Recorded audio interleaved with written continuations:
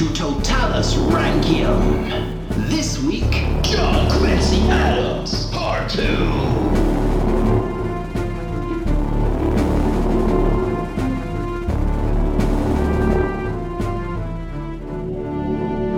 Hello and welcome to American Presidents, Totalis Rankium. I am Jamie. And I'm Rob, ranking all of the presidents from Washington to Trump.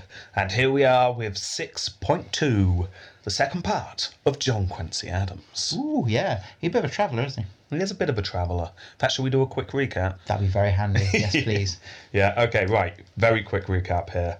Recap music cued. We don't have recap music. No. Maybe we should invent some. I can hum over the top if you want. Go on then. Right. That might just be distracting. I'll loop it and put it in the background. It'll be fun. Right. He grew up in Europe. He travelled. He got to know the Swedes. The vegetable or the people? The people. Okay. Remember? Maybe both. Yeah. But yeah, the lovely dames. Oh, yes. Oh, yes. Yes. Then he went back home. He went to Harvard. He failed to be a good lawyer. Yeah. He decided to get into politics. Washington sent him off to be the ambassador in the Netherlands. Mm-hmm. He then met his wife in London. Yeah, he did. Then went to Berlin. Hey. Had a child. Ooh. Went back to the US and served on the Massachusetts Senate. They all hated him so much they told him to go for the National Senate, which he did.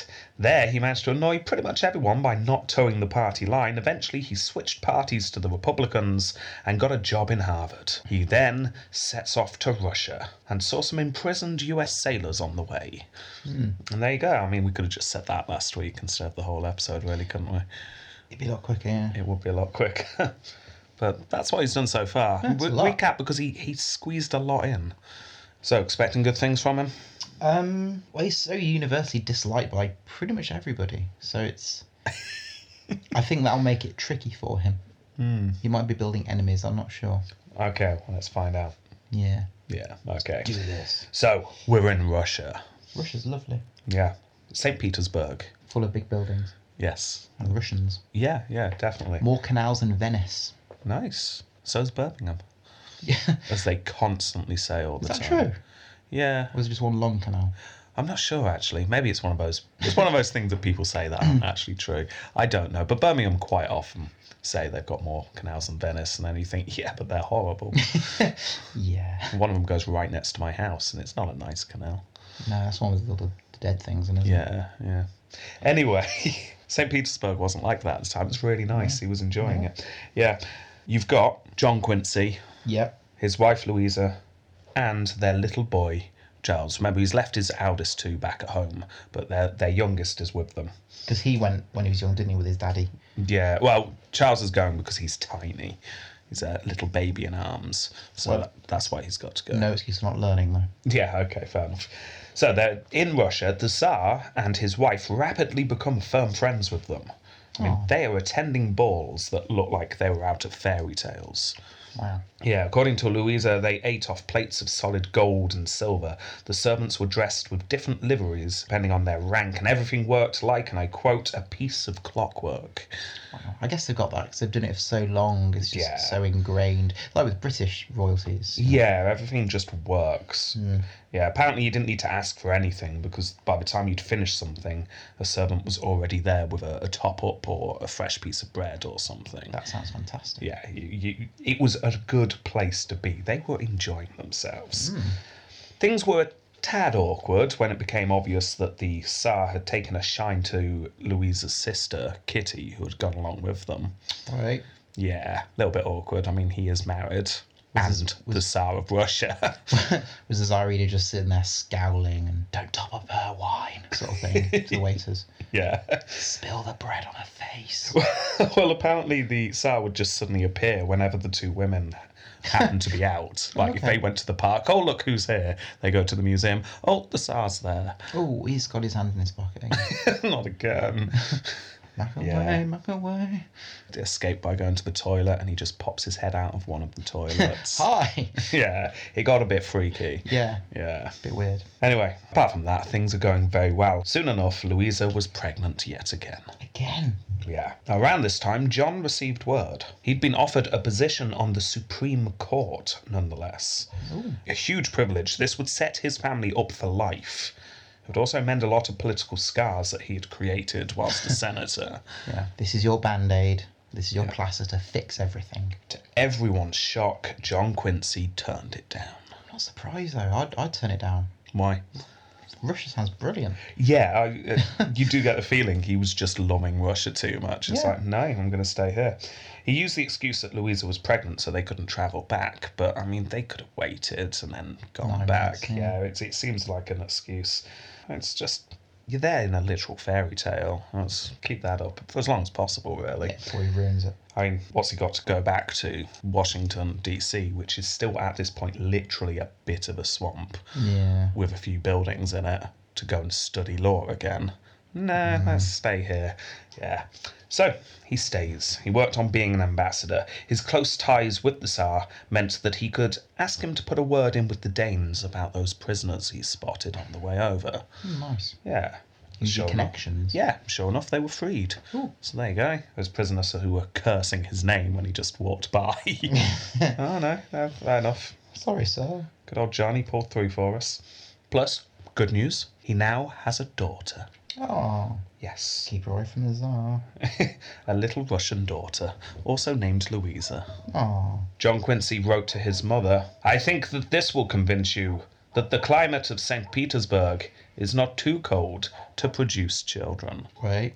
Yeah, he literally wrote to his mom, look, Ma, I can still get it up in Russia.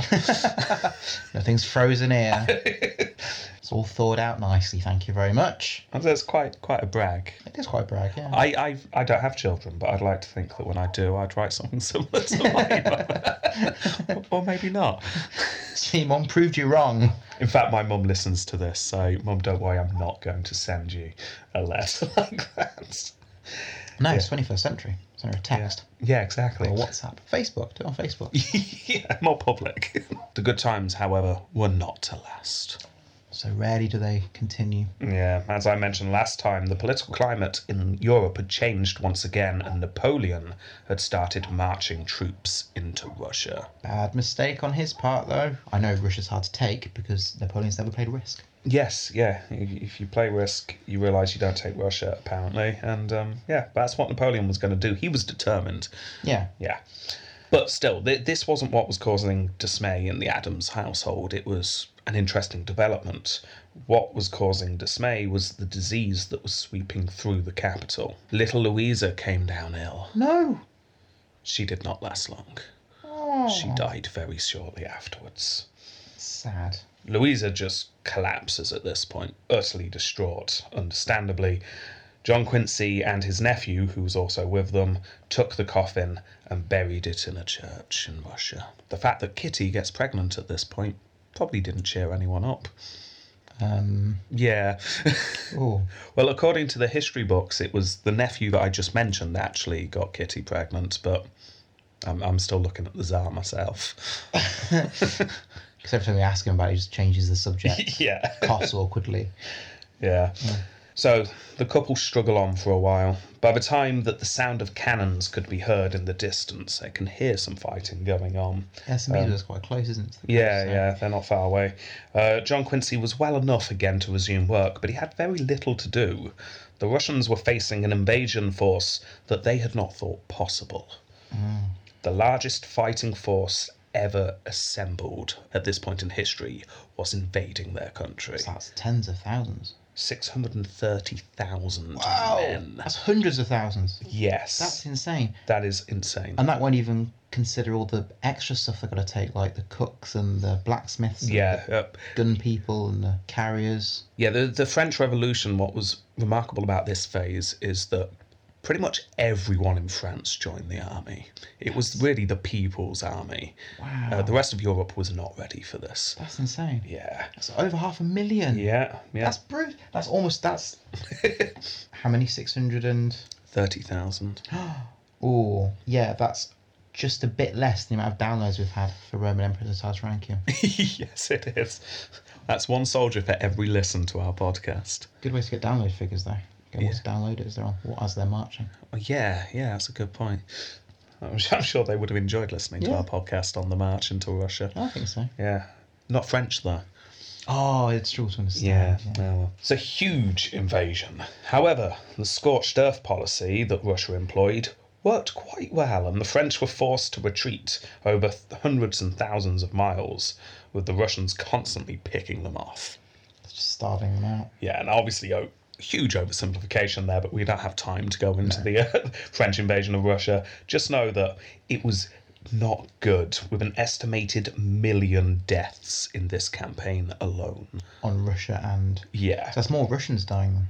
Oh, yeah, Russians suffered just as much as the French. A lot of farmers, a lot of farmland people being killed. Yeah, it's a lot of death.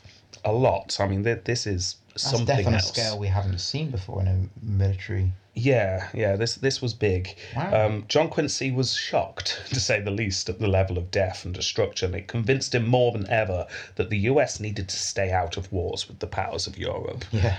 He's seeing firsthand how big these things can get. This is in a different league to what the US are used to. We cannot get involved with this. Meanwhile, back in the US, the Senate had declared war on Britain. Oh, brilliant. Yes. As we've seen, this didn't go too well to begin with. Now, the Tsar, although allied with Britain against France, had no intention of getting involved in the US war. But he did say to his new friend, John Quincy, that he was willing to attempt to talk to the British just to mediate things. That's good. Yeah, now, you may remember the last couple of episodes, I've mentioned that the Russians suddenly pop out of nowhere and say, oh, we'll mediate for you. And it might have been a bit weird that the Russians were getting involved. Well, this is why. It's because John Quincy's there. Oh, nice. Yeah. Anyway, John Quincy sent this offer on. President Madison, at the time, jumped at the chance. Wonderful. Yeah, let's try and end this war because it's not actually going too well. However, as we saw, the British simply said, no, we're good, thanks. Yeah. You started this. We'll end it. Oh, yeah. So John Quincy remained in St. Petersburg. The shine had gone off the place, though. It no longer felt like a fairy tale. It's all the blood. Yeah. Louisa was still very much in a bad way. Eventually word came through from Madison. The British were finally signalling that they would stop the war now. John Quincy was chosen to go to Belgium and start the negotiations. So, leaving his wife and his child behind, Europe's a bit dangerous at the moment. So, leaving them behind, John Quincy crosses war-torn Europe. By this time, the French had been pushed all the way back to Paris, pretty much, and had surrendered. Ooh. Word reached him that Napoleon had been exiled. This didn't look good for the US. Yeah, Britain could now focus on their war with them, rather than being tied up in Europe. When John Quincy reached Ghent in Belgium, he was joined by 4 other US diplomats, including a man named Henry Clay, who I've mentioned before. Yeah. Now, as the most experienced ambassador, John Quincy would take the lead in the negotiations. The 5 men rented a house together and soon became good friends. I can only imagine a sitcom will be made of that event at some point. That'd be brilliant. Yeah. All the shenanigans they'll get up to.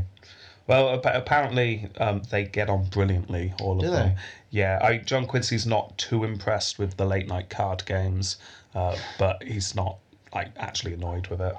Yeah, in fact, in John Quincy's words, we are not troublesome to each other. Oh, that's practically glowing. That for John Quincy, I think, is glowing. Yeah. Wow. Yeah, this was John Quincy writing to his wife to let her know that he was having a nice time. I'm sure that really cheered her up. Oh, yeah. Yeah. Yeah. Oh, good. Glad to hear that. Yeah. I'm still mourning the death of our child, but you That's carry fine. on. You enjoy your card games with Clay. You do that. So negotiations begin. The British were being tough, and became even more so when news came through that the British had just burnt down the Capitol building and the presidential mansion. I can only imagine they were insufferably smug that day in the negotiation room. Yes, we could always head back to yours to sign the... Oh, wait, no, we can't. Oh, no, dear. it's a shame. Well, let's stay here. Would you like some refreshments, some toast? Sorry, it's a bit burnt. Yeah. It's a bit cold, we can always light a fire. Yeah, or possibly even more subtle. We burnt down the White House. Yeah. Not white anymore, though, is it? Yeah, bad day at the negotiation table. Yeah. Britain demanded that Maine be given to them, and the setting up of a state for the American Indian tribes. John Quincy refused this out of hand. That wasn't good enough, and negotiations stalled to a halt, much to everyone's annoyance, really, but especially John Quincy's. It soon became clear that these talks were just going nowhere. Equally, however, in Britain, there was an increasing number of politicians who just wanted this war to go away now. Look, we're not making any money here. If the war just goes away, we can start up trade and then everyone's happy. Across the sea in the US, the mood also became more desperate as it became clear that they could not defeat the British. So both sides started to really want an end to the war. So eventually, the compromise we've seen before was created. Why don't we just all pretend this never happened? Yeah, they just turn up one day and say, war? What war? I'm here to see the sights of Belgium. Belgium's beautiful this time of year, Yes. I hear. I'm just going to sign this bit of paper that's in front of me. No idea what's on it. Oh, I might also sign it as well. Wonderful. Ah, See you next time. yeah, see ya. On the 24th of December, 1814, a peace treaty was signed and word was sent off to the US to let everyone know the war was over. Everyone can stop fighting. In New Orleans, Jackson didn't get the message. He was too busy killing the British. Yeah, it was. Yeah, it's hard to read your post whilst you're skewering British officers with your sword. Yeah. British kebab. Yeah. Still, John Quincy was overjoyed, writing that this was the happiest day of his life. To Louisa. Ah, I'm guessing that must have cheered her up. yeah. So glad that you think so, John.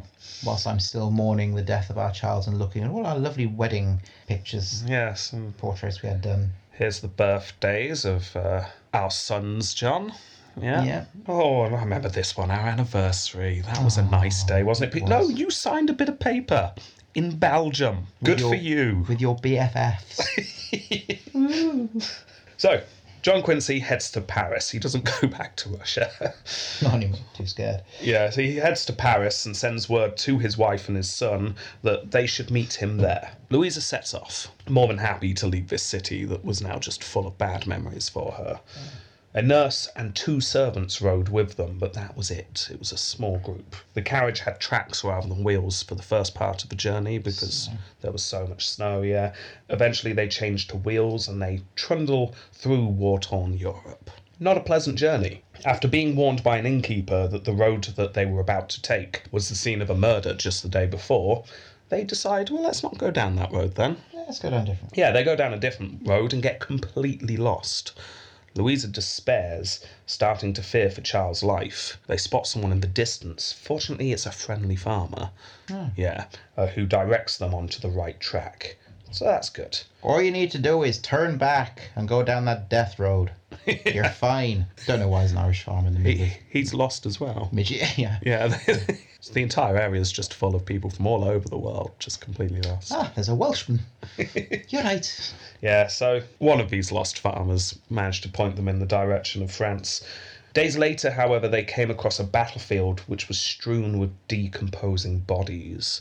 Good biology lesson for Charles. Yeah. Look, little Charles, look. See how that eye socket's just really collapsed there. Yes. And see, look, eyeballs. I might have jelly. Look. Lovely. And I quote here, the field was filled with an immense quantity of bones. Yeah. So that was obviously a fun day, that one. Then the servants refused to go any further, stating that they'd be drafted into the French army if they got too close. That's possible. Yeah, so they just quit. Louisa goes on with just the driver, her son, and the nurse.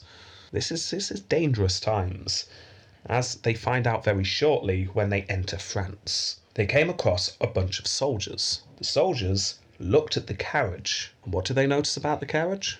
Fancy. Where'd it come from? Oh, Russia. Yeah. Ah. They see this fancy Russian carriage, and shouts of "kill them, tear them apart" was soon wafting through the carriage windows. That might unsettle Yes, them, I'm guessing. quite possibly. Fortunately, the troops were disciplined enough to wait for a French general to come and check them out. Louisa told the general who she was, and to her relief, he believed her. Shouts of "Vive l'Américain" rang out through the land. That's nice. Yeah, well, sort of. Oh. Because the general, whilst the troops were shouting their support for the Americans, leaned in and said, paraphrasing here, "By the way, I have a very tenuous hold over these men. I can barely control them. We'll escort you part of the way to Paris, but if you look uneasy, they will start getting suspicious of you, and I won't be able to do anything about it. So, smile. Keep grinning. Yeah. Grin! Grin! Yeah, Louisa finished the journey with a very fixed grin. Yeah, just keep saying cheese. Yes. Keep saying cheese. Yes. Also, news was swirling around that Napoleon had escaped his exile and was heading for Paris. Oh. That's fun. Louisa and Charles arrive in Paris the very same day that Napoleon did. Do you think they awkwardly meet at the train station or something? Yeah. Oh, hey! Oh, yeah. Taller than I expected.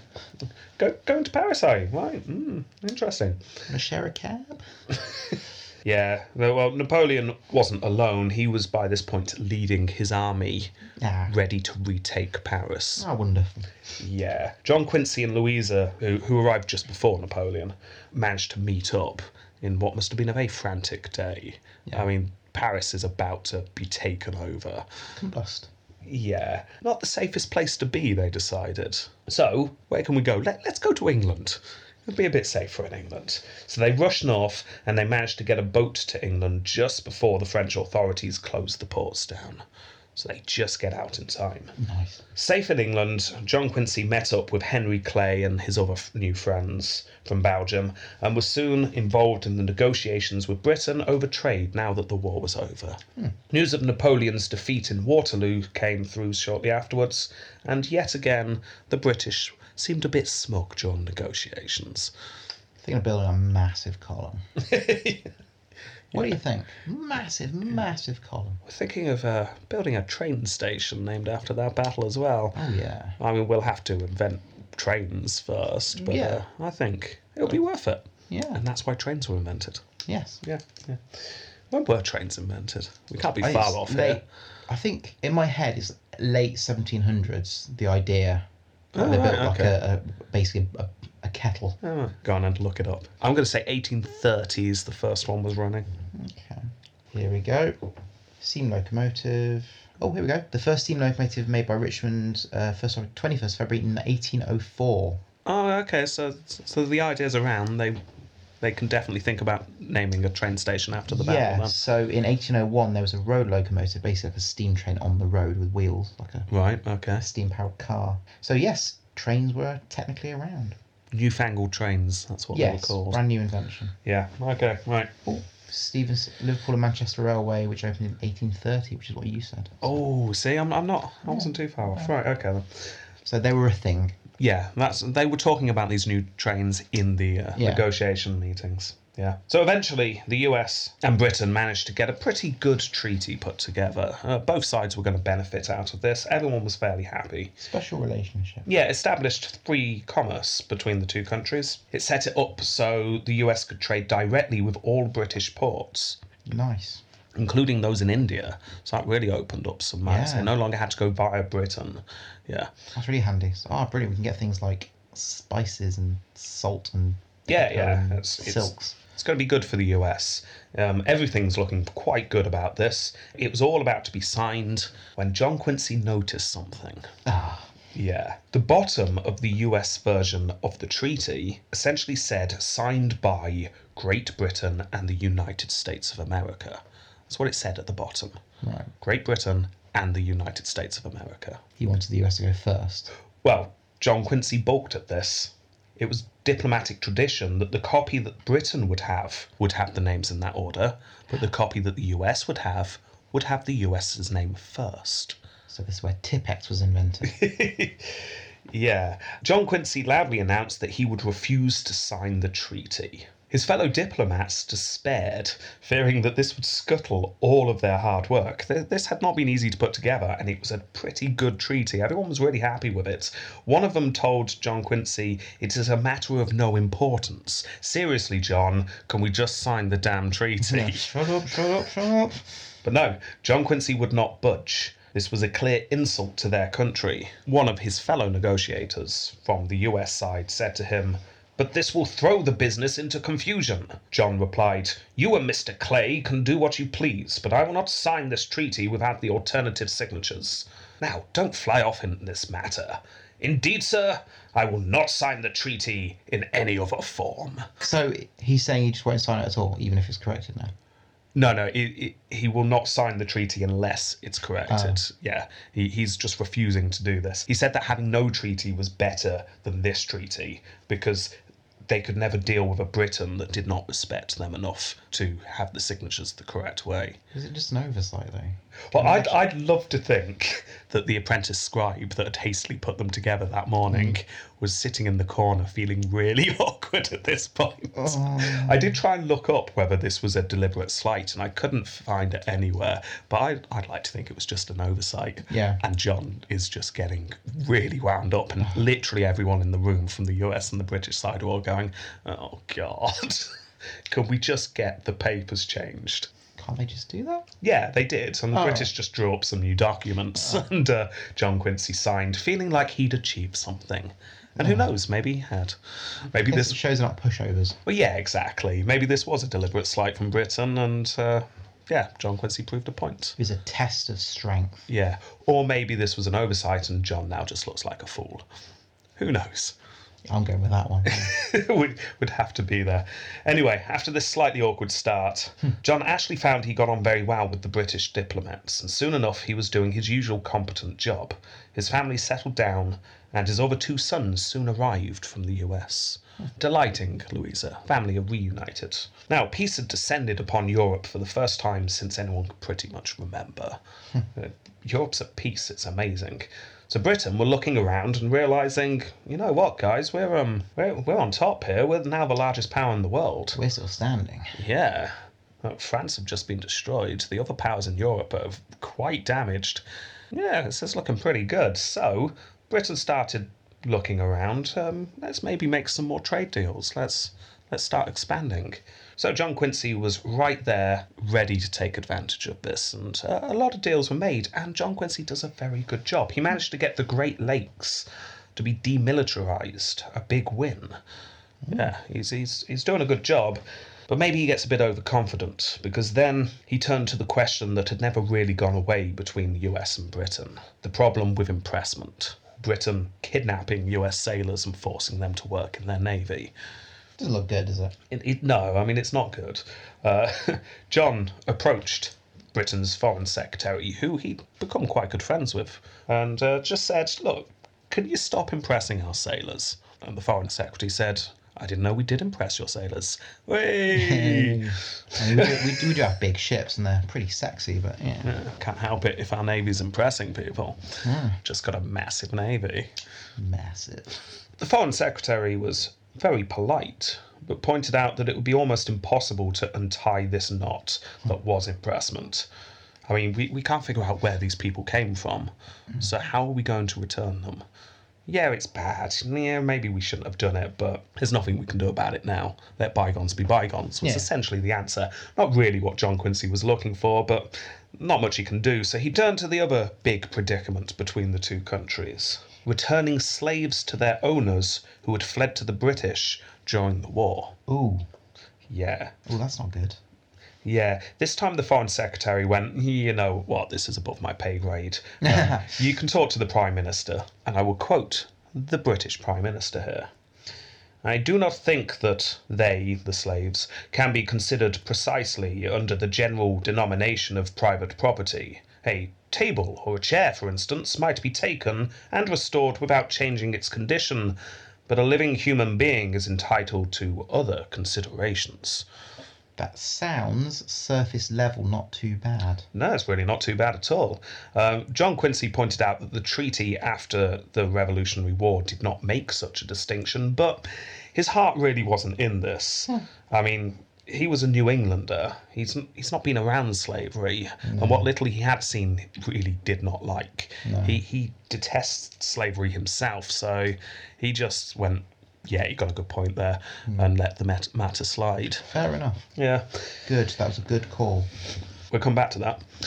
Oh.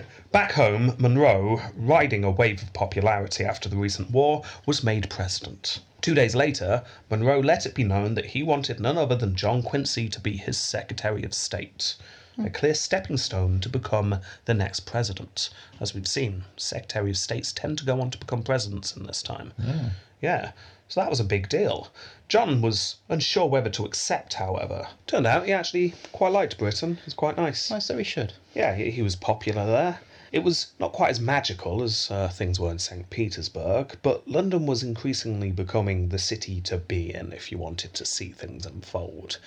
I guess it's like the France that was, 100 years ago. Yeah, exactly. And he had a little place in the country, and him and Louisa were going through a good patch once more. Aww. So, yeah, things were nice. His father wrote to him, "Accept without hesitation. You're now 50 years of age. In my opinion, you must return or renounce it forever."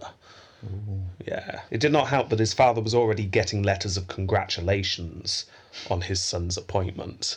Ooh. Yeah, everyone just assumed he'd go for this, and You have to accept. yeah. Your mother's already got the bunting up. There are balloons and everything. So, perhaps feeling the pressure from his father, John Quincy accepts. They get on a ship and head back home. He's been away a long time, hasn't he? Oh yeah, definitely.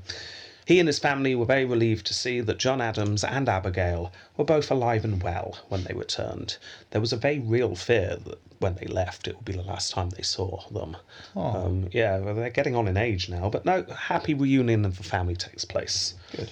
It didn't last long, however, because John Quincy and Louisa then had to head off to Washington on a brand new contraption, a steamboat. Ooh. Yeah, they were very impressed with the steamboat. Is that one with the big paddle wheel things at the side, I'm guessing? It's just a steam train with a big rubber ring on it.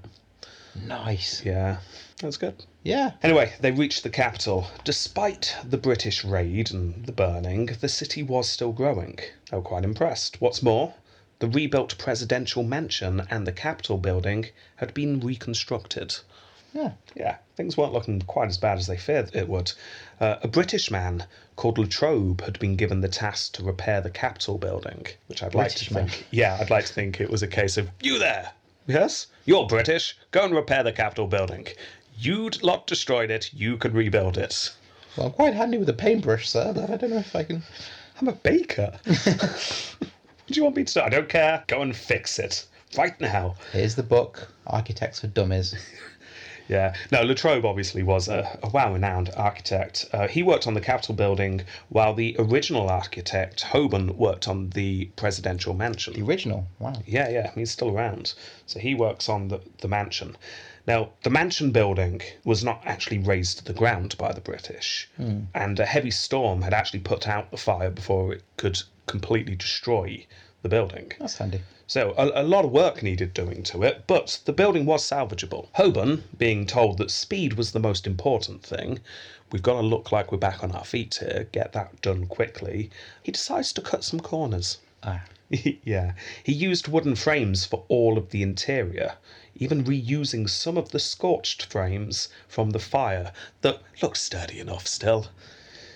Yeah. Tap, tap, tap, crack. That'd be fine. It'd be fine. It's all good. This is fine. This will never come back to haunt them whatsoever. I've seen some amazing photographs of the White House where at some point, I think it was either the beginning of the 1900s or late 1800s, where they literally the whole inside is re-gutted. Oh, later than that. That's in the is it the 40s, the 50s? Or I might think. have been. Yeah, they had to completely gut all of the inside of the White House. structure. That's because some fool had used wooden frames for everything in the interior. Yeah, that's exactly why that had to happen. It's because Hoban had to very quickly put it back together. One of the pianos fell. Well, didn't completely fall, but one of the legs fell through the floor at one point, and there was a family underneath just saw a piano leg suddenly come through the ceiling. They quickly realised that, yeah, something needed to be done, so they had to gut the entire White House. But we'll come to that in a much later episode. But this is the start of that, yeah, definitely. Okay. Still, they're putting up all the interior, but it's got to look good as well, hasn't it? And the scorch marks really needed to be painted over. What colour do they go for? A fresh coat of whitewash was applied to the entire building, yeah. Now, it had already been that colour before, so this wasn't a new colour for the building. But the difference is, when they first built the presidential mansion, it was on its own.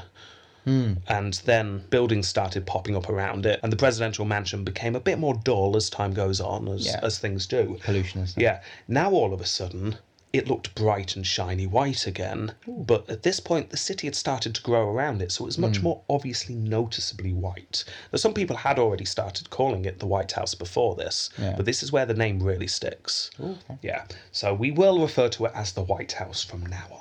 Okay. The work inside was still going on when Adams arrived and searched for the president. The president wasn't in the White House, but I'd like to think he was, surrounded by all the buildings, still trying to get his work done. Tubs of whitewash. Yeah. So, John Quincy is now Secretary of State. Monroe informs him that he wanted to announce the rest of the cabinet.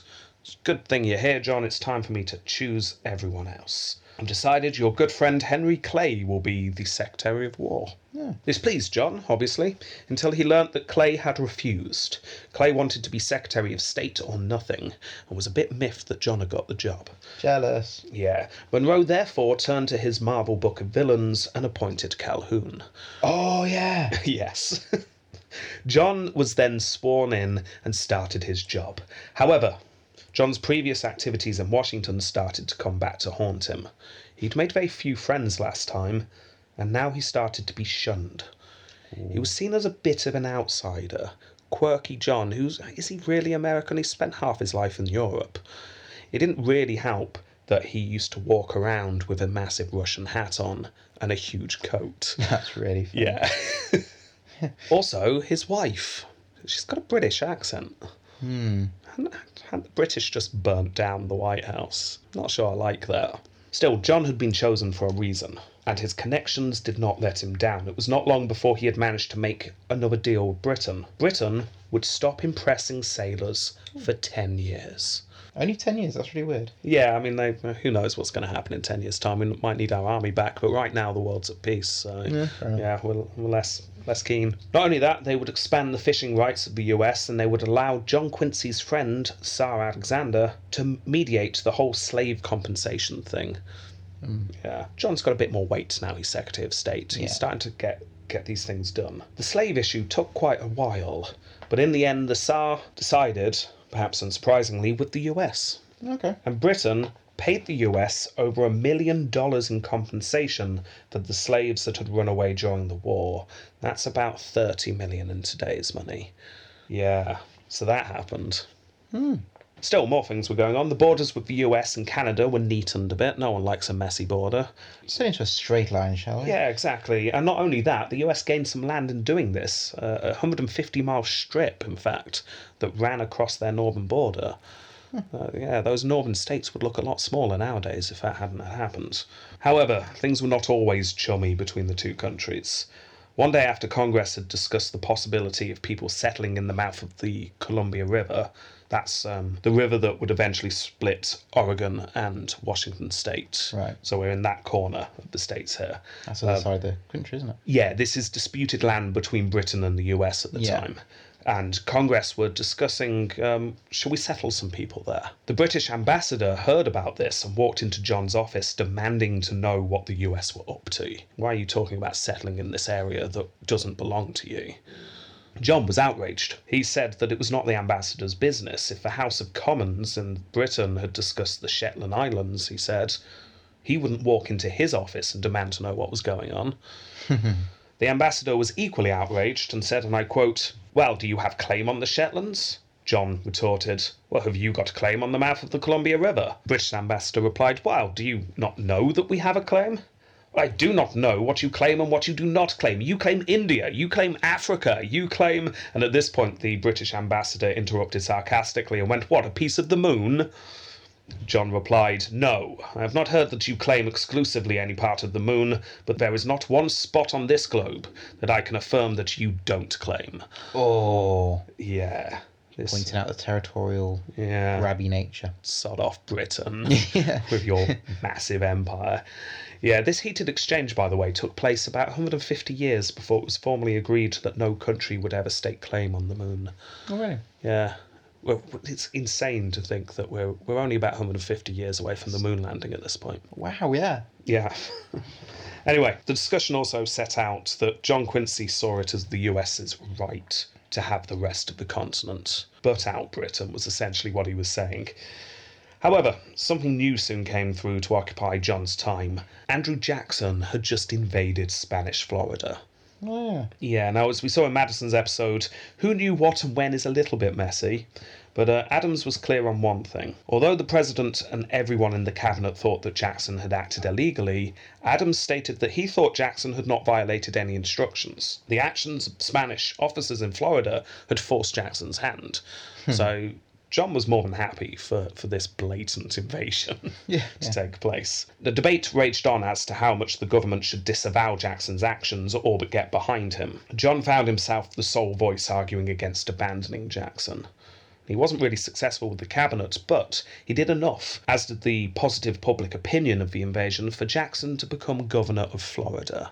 So he won the president round. John now had the thorny diplomatic mission to smooth things over with Spain. Yeah, we've just invaded some of your territory, but It's so far away from you anyway. I mean, yeah, exactly. And we didn't kill all of your soldiers. Well, he sent word to the US ambassador in Madrid. Tell them over there, either cede Florida or actually do something about the raids from, and I quote, Florida-based renegades. Ooh. However, this business was interrupted when John got a letter from his son, Which one? John Adams II. Ah. Yeah, the bizarrely named one. Yeah. Yeah. Abigail was dead. No! Yeah, Abigail's gone. Now, although obviously hugely distraught by the death of his mother, this really does knock him back quite a bit. But it comes at a very bad time politically. He's very busy. He's got stuff he needs to do. John Quincy was forced to keep up his work. Monroe was about to deliver a justification for Jackson's actions and gain retroactive approval for the invasion, which is always fun. At the time it was illegal, but yeah.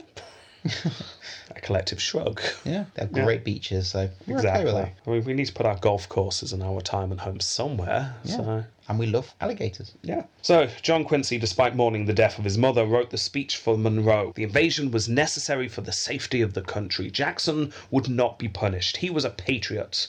He had stopped the raids on their southern border. This was enough to win over Congress, or at least enough of them. Meanwhile, Spain, facing revolts all over their American territories, agreed to cede the land to the US, as long as the US removed their troops first, just to make it seem like it was them giving the US land rather than it being a forceful takeover. It's amazing how politics works, isn't it? Yeah, it's like, yeah, you can have it if you just back off. Just back off. Bit more. Over the hill. Keep going. I hate them. Yeah, I'd like to think the Spanish, just a flash of they're gone now. Shall we give up the land? But I probably should. They'll come back again. They will. I keep getting bitten by these big green lizard things. Yeah, whose idea was it to hold Florida anyway? So, the troops were removed. However, to John Quincy's horror, once the final treaty to confirm all this had been drafted, Henry Clay, who had become Speaker of the House by this point, and was more of a rival than a friend by now. Oh, yeah, it's the super jealous one, isn't he? Yeah. He pointed out, to John's horror, that he had spotted a loophole in the treaty that would allow Spain to keep a large portion of Florida. John Quincy was very embarrassed. This was something he should have spotted. Is that one sentence, Spain can keep this big section of Florida? He just didn't spot it in there. No, even though it was in red and the font was 3 times larger than anything else. Yeah. It's fine. But he was busy that day. He scanned the first page, he flicked to the last page, he scanned that, and then he just signed. Yeah. We've all been there. Oh dear. When you're signing your lease on your house and stuff. Yeah, no one reads those things. No. Yeah, wills and stuff. He just signed it. Bank statements. Exactly. So yeah, John had to scramble to fix his mistake, feeling a little bit silly. However, with Florida gained, the next problem was expansion, and the fact that some new states wanted slavery and some new states did not. Now, we're not going to go into the Missouri Compromise too much, because we did that in Monroe's episode, but this problem filled John Quincy's time for quite a while. And I'll quote him here: "I take it for granted that the present question of slavery is a mere preamble, a title page to a great tragic volume." And then the foreboding gong was smashed in the background. Gong. Yeah. Now, despite being very anti-slavery himself, John saw himself as working for all of the United States and refused to take sides on this issue during the compromise. Screw morals. Now, eventually, as we saw, the compromise was made when Missouri and Maine both entered as states at the same time, one a free state, one a slave state. Also, a dividing line was put on the map to separate North and South. Sensible Samuel shed a tear.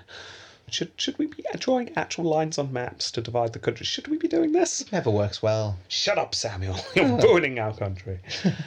So, John saw this compromise for what it was. It was kicking the slavery problem down the road. He was very aware of this. This wasn't going to solve things in the long term. We'll sort it out later on. Yeah, I'm again. sure no wars will happen over it or... Well, in fact, I'll quote him here. A dissolution, at least temporary, of the Union as now constituted would be necessary to fix this problem. Ooh. Yeah, and he's fully predicting the country will have to fall apart before this can be fixed. Quite prophetic. Yeah, and that gong's still going in the background, yeah. Either that or he's literally saying something like this every day, just thinking the history books will just cherry pick the ones that make him sound wise. Yeah, she said completely contrasting things about everything. The next day is like, in the future, we'll use whales to travel around with. Yes. Yes. We should use flying machines powered by pigeons. We'll all have handheld communication devices. Yeah. Occasionally. Hit on a nugget of gold. Yeah, a bit like that one. Yeah. Now, despite all this, the general mood of the country still seemed quite good. Remember, this is the era of good feelings. Yeah. Everyone's feeling quite happy. After this, the Monroe Doctrine comes along. Again, we're not going to spend time on this either, but let's just say John Quincy was a huge part in drawing up the doctrine that essentially said, hands off Europe. Yeah. Then Monroe was re-elected. As we've seen, the Republicans' final victory over the Federalists resulted in their own downfall. As with no common enemy, Monroe's cabinet started to rip itself apart, with each man vying for a better position come the next election. Now, obviously, as Secretary of State, many expected John to go for the top job next time. This was natural. The office had become the stepping stone for president, as I mentioned. However, there was one man who was surprising everyone with his popularity. Someone not even in the cabinet. Who? Andrew Jackson. Oh, the guy that invaded Florida. Yeah, he's suddenly very popular with the people, and he was still making headlines. As Florida's governor, he had arrested the outgoing Spanish governor, completely ignoring diplomatic immunity. Yeah. He's the bolshy one then. Yeah, yes, he is. Most in the cabinet denounced Jackson's actions once again. John Quincy stayed silent. He refused to enter the fray. Very sensible. Now, that's not the only area he was staying silent in, however, because the elections were drawing closer. John Quincy became very quiet. The highly educated John Quincy was determined to follow the Roman method of campaigning. The higher political class did not campaign. They reluctantly accepted the post that was thrust upon them because it was their duty to society to serve. Now, whether John simply didn't understand just how Roman elections worked, we don't know. I mean, he more than likely did. He was very highly educated. But if he did, then he chose to ignore the part where the political class had legions of clientele campaigning on their behalf, bribing, threatening, and even killing in order to win their elections. He's also got that romanticised view of it, hasn't he? Yes, exactly. It's not what happened in Rome, and it's not going to work here either. So, John's campaign method was literally to do nothing at all. I will quote him, "It is not in my opinion that an office is to be either solicited or declined." You don't go for it, but you don't decline it either. Okay. Now, to be fair to John, he did have some more recent examples of this than the likes of Cato and Cicero. George Washington had been called upon. He hadn't campaigned, but that just ignored the fact that Washington was a recent war hero. Yeah. And this all ignored the fact that there was a new war hero around at the moment, and there was a lot of popular support behind him. Support behind this uneducated upstart Jackson was growing incredibly quickly. Not only this, his once friend, now rival, Henry Clay, was also gaining support. It was obvious he was going to run for the job as well. So friends of John wrote to him urging to do something, anything, that indicates that you actually want this job. Louisa started throwing parties to gain support for her husband. John didn't even turn up to some of them. Oh. Yeah. He's an idiot. This lack of campaigning soon led many to believe that John had just blown his chances. There's no way he can do it anymore. John himself started to think about moving back to Quincy and inheriting the family farm. Time to retire, he thinks. He's from Quincy. Do you not remember he named Braintree Quincy Oh, of course last yes. year? Yes. After his grandfather, Honest. Oh, yeah, definitely. Yeah. Yeah, so he's thinking of maybe moving back home, basically. The official nominations start to come through. Now, parties weren't official at this time, so you didn't have parties nominate who was going to run. It was a lot more informal and a bit more messy. Yeah, states would put forth a candidate, or groups with aligned interests would put someone forth. So Kentucky nominated Clay to run. Massachusetts nominated John Quincy. Calhoun just nominated himself. Yeah, no one would back him, so he just went, well, I don't care, I'm running anyway. Yeah, whilst holding a massive knife and sharpening it. Yeah, Shink, shink, it was in his volcano. shink. I don't care if no one will back me. I will still become the president. Whoa. Yeah, he soon realised he had literally no support, though, and decided to run for vice president instead, because no one wanted that job, so he figured he might be able to win that. Yeah. Anyway, with these official nominations starting to come through, it would appear that John Quincy woke up slightly. He realised he had to do something. Not campaigning, you understand. No, that's below him. It was below him. But he was going to do something. If he wasn't going to campaign, then what could he do? Bribe. Oh, God, no, that's way, way below him. Persuade. Well, you're more onto it there. He would throw a ball in honour of Andrew Jackson.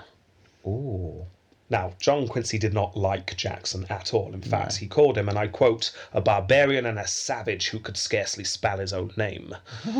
Yeah, but... So that could backfire in some ways, couldn't it? Because it either highlight more how good Jackson is, or it could go, oh, isn't John Quincy magnanimous and... Well, there was more to the plan than just throwing the ball. The plan was Kill him, poison the punch. No, not quite. The plan was to woo Andrew Jackson and offer for Jackson to become John's vice president. Ooh, okay. Yeah. Now, this ball was a huge affair. Over 1,000 people attended. John Quincy had the foresight to put new support beams underneath his ballroom, just to support the sheer amount of people who turned up. Banners with "Welcome the Hero of New Orleans" was put up as well. This was a big event. Andrew Jackson arrived. He gave a toast to his hosts. It looked to many as if a new political union had formed. A few days later, it came out that Tennessee had nominated Jackson to run for president. Yeah. Backfired then. Well, yeah, it just didn't work at all. Support for Jackson was still surging, and John despaired. Eventually, the votes started to come in. John fully expecting to lose. And he did. Or at least the popular vote. 153,000 votes for Jackson, 114,000 votes for John. And less than 50 for all the other candidates. That's 50,000, not just 50. Yeah. That would have been a bit sad. Yeah. Yeah. But still, an obvious victory for Jackson there. Yeah, 40,000 more. If that's how elections worked in America, obviously they don't work that way. So it's not really power of the people then, is it? Well, It's not really democracy, I would if you're getting to nitty-gritty, it's not the people's vote that counts. let's go into it. Well, the Constitution had done its job. The previous generation, the Founding Fathers, had feared the rise of a populist candidate. You didn't want just any old riffraff becoming president, after all, did you? No. No. Or more to point, you didn't want a rise of a Saturninus or a Clodius. Yeah. Yeah, populist from Roman history, for those who haven't listened to our other podcast. The Roman-obsessed Founding Fathers were very aware that in their republic you could get these populist rulers just popping up. So to try and stop this, they've set up their system of electoral colleges. And it did its job. Despite the clear win for Jackson in terms of popular vote, no one had a majority of the electoral college. So the choice would go to the House of Representatives, Right. which we have seen before. Each state would cast one vote. Now, the system meant that the men who were already in charge would get the final say. This system, when devised, was created with the idea that there would always be several candidates. So it would be very hard for one candidate to get a majority of the electoral college. Yeah. So it was quite likely that the House of Representatives would end up choosing the president quite often. Okay. So the House of Representatives would decide who was president fairly often. This kept stability in the government. Now, this is hardly fully democratic, of course, but for its day, it wasn't too bad. I get why the system's in place. Yeah. Of course, once US politics becomes fully entrenched in a two-party system, where you only have two real candidates each time, this system doesn't work so well.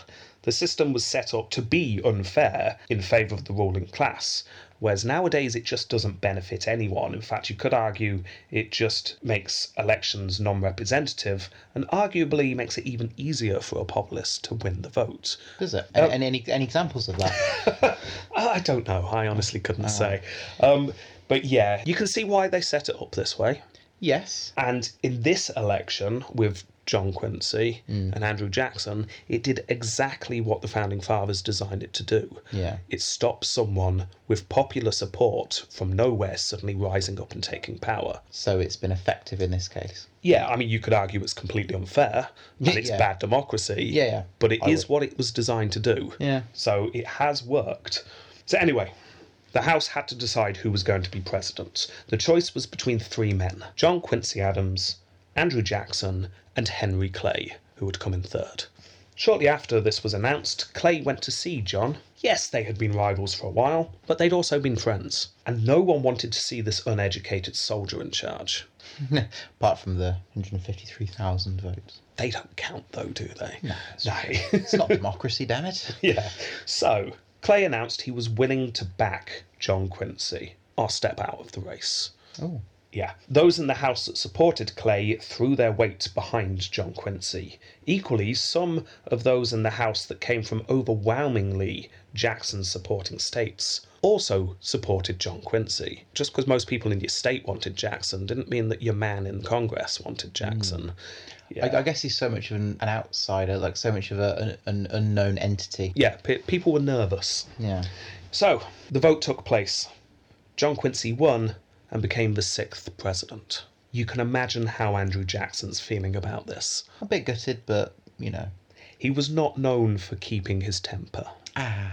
No, things were tense for a while. Now, I think at this time, it's very easy to think of politics being a bit like today's politics. Yeah. But I think it's more realistic to think along the lines. Imagine if I've just told you this story in our other podcast. Yeah. So imagine this was taking place in the Roman Republic. Ooh, a lot of death. Yeah, I think there was a very real fear that this was going to lead to actual Riots deaths and and- riots. Yeah, so don't think of this as modern day. Right. This is still, yes, it's a couple of hundred years ago, but that's a long time ago. I guess it'd be easy for Jackson to rally up support and just storm. Well, that was he the chose problem. to. And that was what people feared. I mean, don't forget, not long before, the vice president had shot a man and then tried to start his own country. Oh, yeah. Yeah, I mean, this is still a very new country and things are a bit dicey still. Anyway, they try and continue. Everyone's a bit nervous, but Monroe held a ball in celebration for the president-elect. Everyone turned up, who was everyone. Everyone's having fun, until the doors swing open. There is none other than a very severe-looking Andrew Jackson with his pistols at his side. Ah. Everyone watched as he scanned the room. Don't move. He can't see you as long as you stay still. He's like a T-Rex. What? I don't know. Yeah, he scanned the room until he saw John Quincy and then strode towards him. Say cheese, Quincy. Say cheese. Cheese, cheese, cheese. Keep smiling. Andrew held out his hand with a warm smile and congratulated John Quincy on his victory. Oh. Everyone went, oh. And so begins the presidency of John Quincy. Now, it's a good job we're covering the lives of the presidents, as in the whole life of the president. Yeah. Because if we were just doing their presidency, there really would not be much to say whatsoever. Really? No. I mean, we'll go over it, but this will be a short section. All right. Remember his father's vice presidency and how little he did there? Yeah. Yeah. Runs the family then. Well, first thing John Quincy does is appoint his Secretary of State. Yeah. Have a guess who he appoints. Clay. Oh, yes. Ah. Straight away, he names Clay as his Secretary of State. Now, this was not a smart move. I guess most people would assume Jackson. Well, everyone saw this for what it was. Clay had supported John Quincy in the vote. He had obviously done that in return for the Secretary of State post. Jackson started shouting to his followers, Was there ever witnessed such barefaced corruption in any country before? I'd like to think sensible Samuel at that point put his hand up and went, yeah, definitely. We've seen a lot worse than this. In fact, it's not that bad, to be honest. It's just political wrangling. So, put your pistol away. Still, a lot of people very unhappy. Soon enough, this became known as the corrupt bargain. Whoa. This dominates John Quincy's rule. Oh, does it? Yeah. That's a shame. Still, perhaps a good inauguration speech would set the correct tone, make all this disappear. Oh, dear. Well, he started well enough. He talked about the happiness of the people, etc., etc. But then he started mentioning things like the government improving the infrastructure of the country. Yeah. Yeah. Now, again, mindset at the time, and also mindset of Americans rather than in this country. We certainly wouldn't bat an eyelid on this, but at the time... What's wrong with our country? We've worked hard to get it where it is. He's saying it's not good enough. Well, it's more, this sounds like the federal government trying to get power. Oh. This is the state's job. This is not the federal government's job. Yeah, of course. Yeah.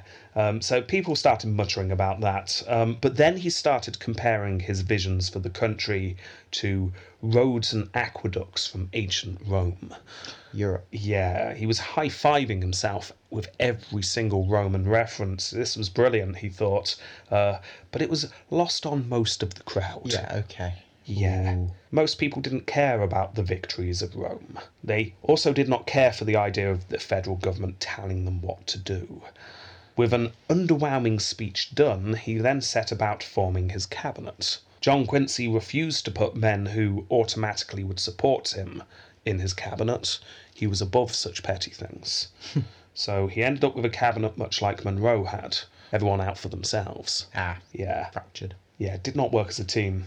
However, the days of single-party government was coming to its inevitable end. Yeah. The Republican Party, the only party left, starts to split.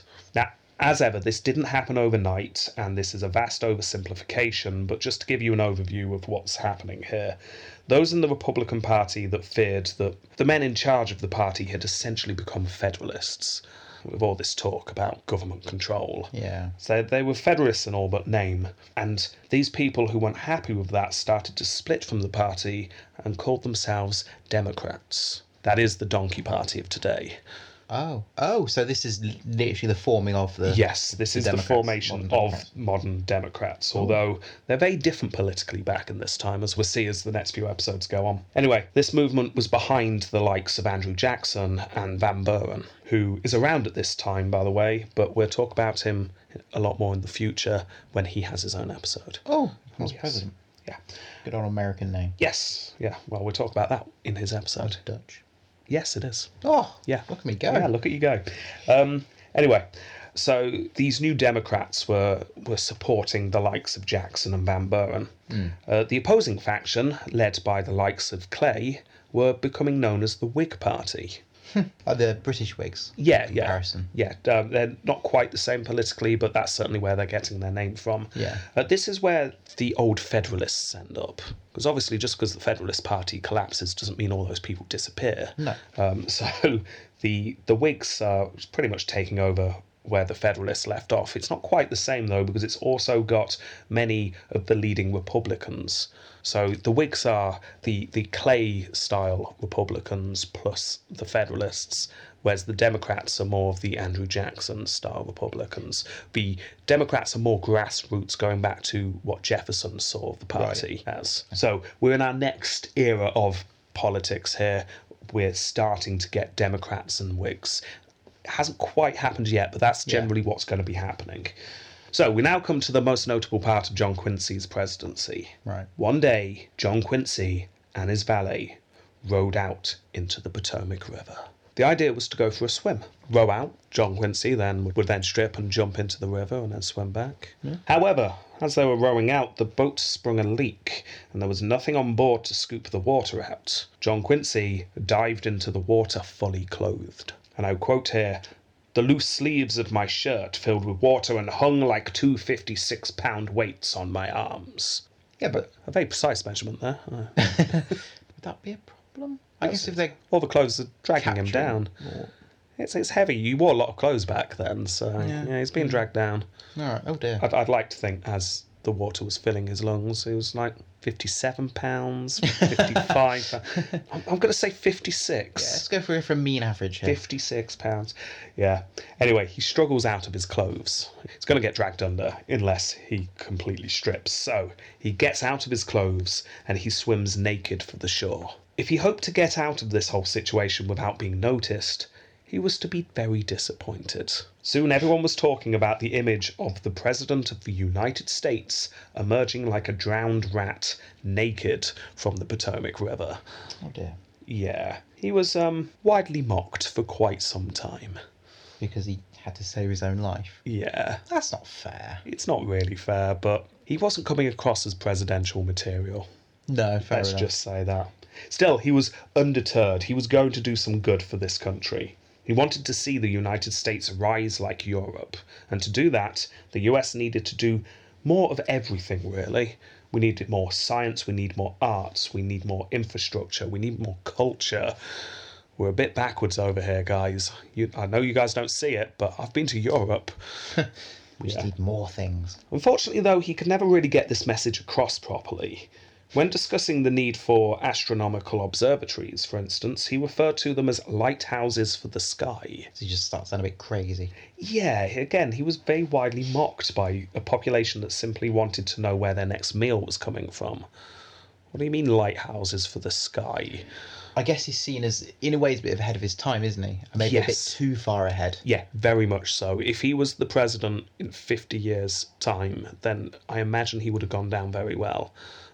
But Prioritise a bit more. yeah, he wanted to push the United States forward quickly, but a bit too quickly for everyone else's liking. Oh, it's a shame in a way. Meanwhile, Andrew Jackson was doing things like loudly calling for the end of debtors' prisons, citing examples of blind old men being howled and forced to work due to a pittance of a debt.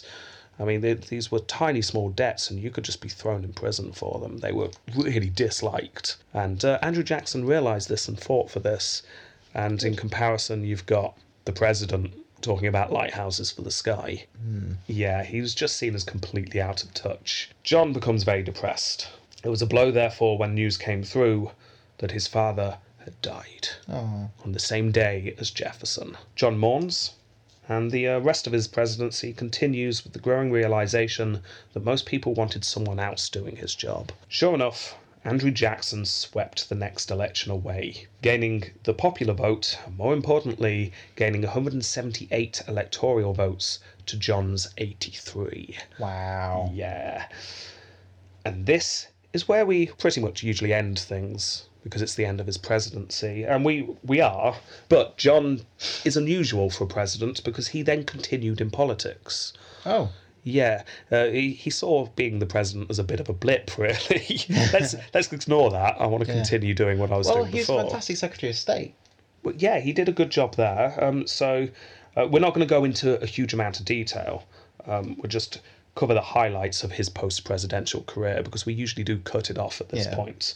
From 1831, he then served in Congress for 17 consecutive years. Wow. Bearing in mind he's in his 60s when he starts this, so he's starting to get on. He chaired several committees in Congress over this time. He used his prestige to push the anti-slavery movement over the next couple of decades, or at least almost decades. This really becomes his thing after this. Now, again, we can't go into the details here. We'll look at this more as we come across it in future. But to give you the highlights, Congress introduced a gag rule that meant that the House could not discuss slavery petitions. Just, we can't talk about this anymore. John spends his time finding ways around the gag rule, infuriating his Southern opponents. He would read out prayers that people had written. Not petitions, you understand. This is just a prayer. It just happens to mention slavery a lot. Yeah. At one point, he openly violated the gag rule, knowing that he'd be pulled up on it. But as soon as he was, he asked to defend his actions formally. Then, because he was defending his actions, he was able to discuss slavery as much as he wanted to. He made it very clear that if he was censured, he would just resign, run for office again, and then come straight back. He became a real thorn in the side of pro-slavery factions. Wow. Not only that, he was also defending revolting slaves in the Supreme Court, and won. So he's doing a good job here. He did some good work after his presidency. Then in 1846, at the age of 78, he suffered a stroke and was partially paralysed. Still, he made a good recovery, and a few months later he entered Congress to a standing ovation. Is he liked then now? Yeah, I mean, at this point he's the old man who dined with Washington. Yeah. Yeah, Course, I mean, to most people he's becoming pretty much an old hero. He was born before the Revolutionary War. Yeah, it's just his age and experience will have earned him a lot of prestige by this point. Anyway, a couple of years later, a vote took place linked to the recent Mexican-American War, a war that John had strongly opposed. John was the third on the roll call. Obviously, Adams is near the start of the alphabet. John was happily shouting no over the ayes of those before him. He'd become a bit of a curmudgeon by the sounds of things. And then, when it came to his name, he went to stand up. He slumped to his left and was caught by the man next to him. A couch was dragged onto the floor of Congress. John Quincy lay down and said, I quote, "This is the end of the earth, but I am composed." Then he slipped into a coma. He lay on a couch in the Capitol building for 2 days with Louisa by his side, and then died. Oh. And there you go, that's the end of John Quincy. I ended up really liking him at the end. Yeah? Was it the fact that he was anti-slavery? It helps. Yeah, it does, yeah. It does. Yeah, no, he definitely did some good work in those last 17 years, which we kind of brushed over, which is a shame. Well, but we can't rank him for either. I don't know. It's not his presidency. Well, yeah, but we rank him on his whole life. Oh, I that's think we true. can. Yeah, right. It's just a shame there just isn't really time to go through post-presidential lives. But if I wanted to find out more about his post-presidential life, where would I find that information, Rob? Go and read some books, I suppose. Oh, I've got to read. Anyway, shall we rate him? Statesmanship. Okay, he was clearly a very good statesman when he was an ambassador. Yes. He not only did his job as an ambassador, but he became friends with the King of Prussia, the Tsar of Russia, the Foreign Secretary of Britain, and he used all of these friendships to help his country. Yeah. Yeah, he wasn't just a diplomat, he was a bloody good one. Yeah. He freed the prisoners in Denmark, for example. He made deals that helped Britain and the US get on a lot better than they were before. He helped spread peace through diplomatic channels. Far more than Jefferson or Monroe, and definitely more than his father, John Quincy increased other countries' estimation of the United States on a global scene. That is important for the young country. We have not come across a more impressive foreign diplomat in this series, I don't think. I'd agree with that. Then, as Secretary of State, he used all of these connections and did a very good job. But then he became president. Yeah. He was just far too removed from the everyman. He was perfect for hobnobbing with the likes of the King of Prussia. Yeah. He could tell witty stories about Cicero to the Tsar of Russia. But he was not well suited to helping out Chad and Stacy on a farm in Pennsylvania. No, he didn't. He hadn't prioritised the needs of the people in his own country. Chad and Stacy being popular names back then, I think. Yeah, I think so. Yeah. So that's a shame. But then he became an elderly statesman in Congress, fighting against the injustice of slavery, when many opposed him and wanted to silence him. He refused to shut up. He kept using those loopholes in a very clever way. Yeah, he knew what he was doing and became a bit of a hero for the anti-slavery movement. So, generally very good, apart from when he was president. Yeah. So it's an interesting one to judge. I guess, well, he wasn't seen as a statesman. Like when he was president, he was just mocked. And Yeah, you get the feeling that everyone in Europe would have seen him as a brilliant statesman. At home, he just wasn't particularly well liked. No. Because let's not forget, like, I missed this out, he didn't particularly get on well with people when he was in the Senate. No. No. Well, he'd made so many enemies previously. Yeah, he just wasn't... Annoying. He was much better when he was abroad. Yeah. So I don't think I can go too high because he does mess things up quite a bit. But also, he helps the US grow so much. Oh, he tried. But he does with all the deals and everything. Oh, Not as no, he president. does do a good job there. That's a good point. I don't know. I think a 7 is not I was literally unfair. about to say that. I don't think I can go into the high numbers, but he deserves better than half marks. Yeah, I'm going to stick with 7. 14. Disgrace Gate. He was naked once. disgrace. Yeah, he totally was. There's not much here, No. as you won't be shocked to learn. He was a complete snob throughout his entire life. Yeah, you got that feeling, didn't we? He genuinely felt that the likes of Jackson were literally inferior to him. Yeah. That's not really on. No. But, yeah. He was clearly not the best husband in the world. There were several times where him and Louisa are really struggling, but then at the same time, he doesn't come across as a particularly bad husband. It just... Bit thoughtless. Yeah, but then for the times, maybe that was normal. No political scandals. If our wild speculations are correct from last time, he did sleep with half of Stockholm. Yeah. But we might have made that up. So I think it's heavily implied that he got to know a lot of women. possibly just one, but we're going to say most. Yes. Yes. So In fact, half of Sweden now are related to yeah. Quincy Adams. The land of Quincy. Yeah, there's really not much there, is there? One. Yeah, I'm going to give him 1 point for having a good time in Stockholm. Yeah. That's 2. Silver screen. Right, this is his round. So, definitely not a film. This is HBO miniseries. Yes. Are you ready? Go on. It opens with seeing the Battle of Bunker Hill, Yes. or Breeds Hill, as Yeah. we're going to rename it. He's a small boy watching that. That's how it just starts with the battle. Sitting there eating popcorn, watching it. Well, no, just the battle. That's all you see. Oh, okay. And then it pans around and you just see a little boy with the flames reflecting in his eyes, look a horror, and then slowly you see a hand with a bit of popcorn go into his Yeah. mouth. Crunch, crunch. Yeah. So that's how it opens. Yeah. Then his trek through Europe, having a good time in Stockholm. Then going back home, being rejected by Harvard, but then getting in. Then being chosen to go back to Europe. His marriage in London. Yeah. Then he becomes friends with the King of Prussia. Then he works in Congress. Then off to Russia. Becomes friends with the Tsar. Napoleon invades. Then he and Louisa trek through war-torn Europe separately. Imagine that episode. That Very, would- very desolate episode. Yeah, yeah. It's like that the Band of Brothers episode where they're in that icy field Yeah, and exactly. they're just trying to survive. Then it's back to the US, the rise of Andrew Jackson, him dealing with Clay to get the presidency in the votes. Then the skinny dipping scene, then retiring in shame, Saucy. then fighting slavery in Congress as he gets older and more frail, and then, at the very end, literally dying on the floor of the Capitol building. Nay! Yeah, I mean, that's a brilliant death. The world is ending. And then as an added bonus, right, because near the start of the series, you've got a scene with him dining with an aging Washington. Yeah. Well, in the very last scene, he dies and it pans across the floor of Congress and you see a young Abraham Lincoln looking a bit shocked. Oh. Yes. With hat and beard. Oh, yeah. That's how you know it's him. Yeah, definitely.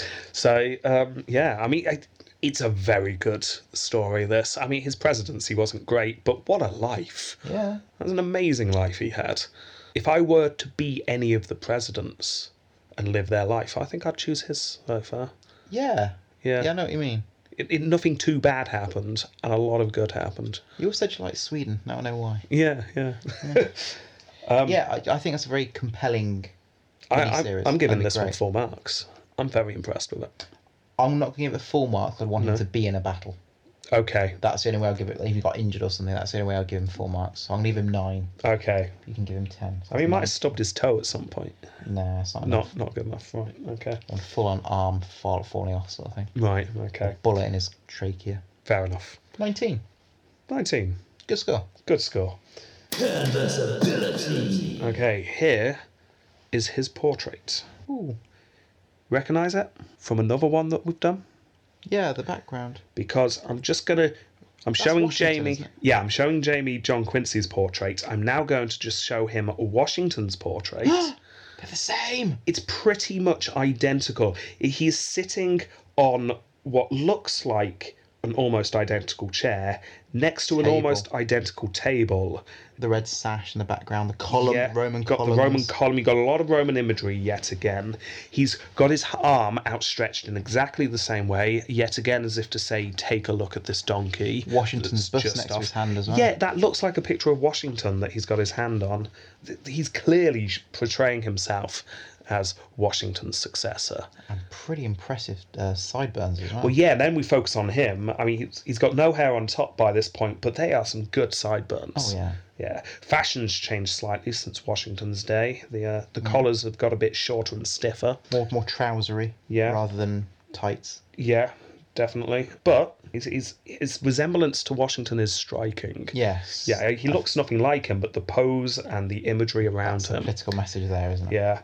After a few just black backgrounds, it's quite nice to get a Yeah. bit more of a background there. Don't know. I think. Oh, I mean, he sort of looks how I imagine. He's very generic looking, though. I mean, good sideburns. Nothing too striking. I mean, maybe a few points for the copy or plagiarism for Washington's. But 6. Yeah. No, I'm going to go slightly higher. I'm going to go 7. I quite like this one, but it's not up there. So that is a score of 3.25 for canvassability. Okay, bonus points. Oh, does not do well here. No, we only had one term. He only had 1 term, so that's 1 point there. Assassination. No one tried to kill him. Yeah. Unless, can we say the valet on the boat deliberately tried to sink the boat? I think we'd be grabbing at straws. I think so, yeah. So no points for assassination. Election, 0. Because he didn't win the popular vote, did he? He won, but he lost the Yeah. popular vote, so you get no points at all. Sorry, Quincy. Yeah, so that is only 1 point in the bonus rounds. That is a total score of 35.25. More than Monroe. That is actually a very impressive score. Yeah. That is not far off George Washington, who scored 37, and it beats everyone else. I guess he's such a good statesman. And Yeah. his silver screen, his story's so Yeah, good. he's just had a fantastically interesting life. Yeah. He made a good statesman, and he didn't cause much scandal. No. Yeah, he was a useless president, Oh, yeah. but we're not judging on how good you were as a president. We're judging you on, Your life. how... We're stripping you down to your bones. Yeah, exactly. So this is John Quincy's chance to shine, this podcast, because he is in second place at the moment. Yeah. Well done, John. Yeah. But is he an American or Americant? American or American? My gut feeling is yes. Yeah, I see. I'm debating this one. I don't know. Is he? Great story. It is a great story. The silver Great screen travelling. is really good. He was a great statesman, terrible president, but the rest of it was wonderful. He helped put the USA on the map. And Deals. you just know he would have been a good president if he was a president 100 years later. Yeah. Forward thinking. Yeah, he was forward thinking. He did do a lot for his young country, not whilst he was president, but He stopped the impressment. He got great trade deals with Britain, so Yeah. they opened up the whole world to them now as well, including India. you got a country like Russia willing to argue on Yeah. their behalf. Yes.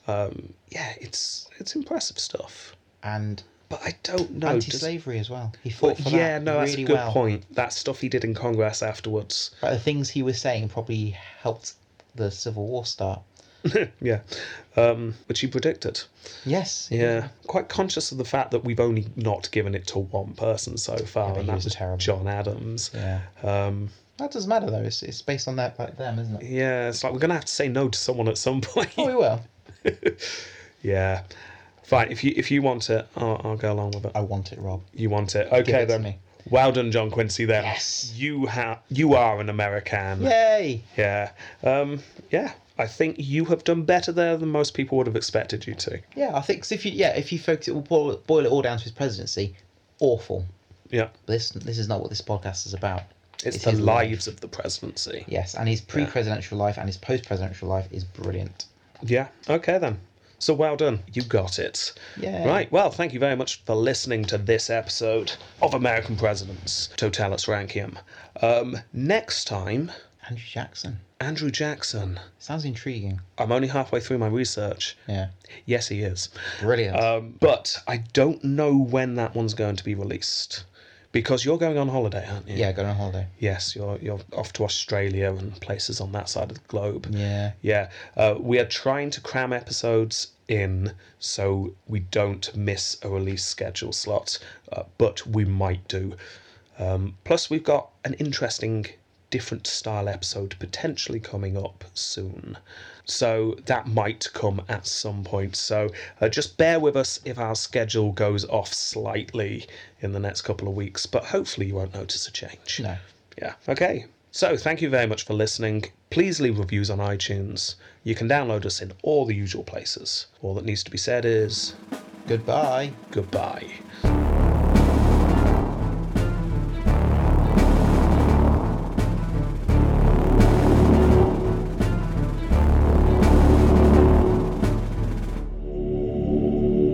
Here you go. We've changed the signatures around. Are you happy now? Can we get this thing signed? Well, let me have a quick... Well, quite frankly, no. I beg your pardon? The font, the writing, it's all off. It's far too big. I asked for size 12, not size 14. This is size 12, John. This is not size 12. This is size 12. They look the same. It's not the same. This is an insult. It needs to be changed. Sorry, how is this an insult exactly? It's an insult to the United States of America. Change it, or I will not sign. Timothy, go and write it up again. No, I don't care how long it takes. Just get it done. We'll meet back here in 3 hours.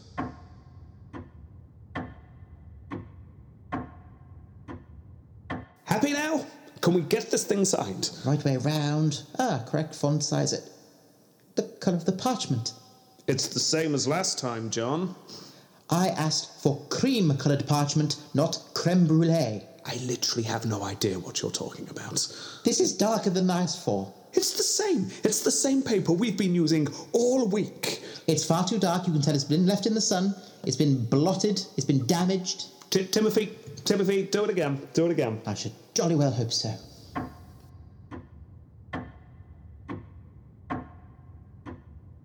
There, right. Are we done now? Right paper, correct size font, signatures the right way round. Let me have a look. Yes, that's correct. That's correct. Wonderful. I'm happy to sign. Seriously? Yes, more than happy. You're going to sign now? I'm going to sign this parchment. Pass me a quill. Right, fantastic. Here you go. Let's get this signed. Here's your quill. This quill. This is only an 8-inch quill. I require a 9.5-inch quill. I beg your pardon? A 9.5-inch quill. It's the American way. This is an insult to the United States. I shall not sign this parchment. Have it rewritten with a new quill. Here is another quill. I've chopped the end off. It's shorter. You happy now? No, it needs to be longer. It needs another 1.5 inches. Oh, my. Right, okay, fine. Look. Timothy's got a spare one. Would this one do? I've spit ink all over this parchment. Rewrite it.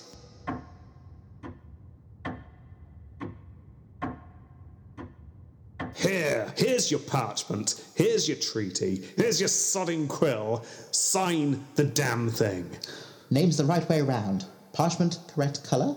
Font, appropriate. Let me get my ruler. 9.5 inch, that's fantastic. Let me see. Dip it into the ink. Is this midnight black ink or is it velvet black ink? Oh, God.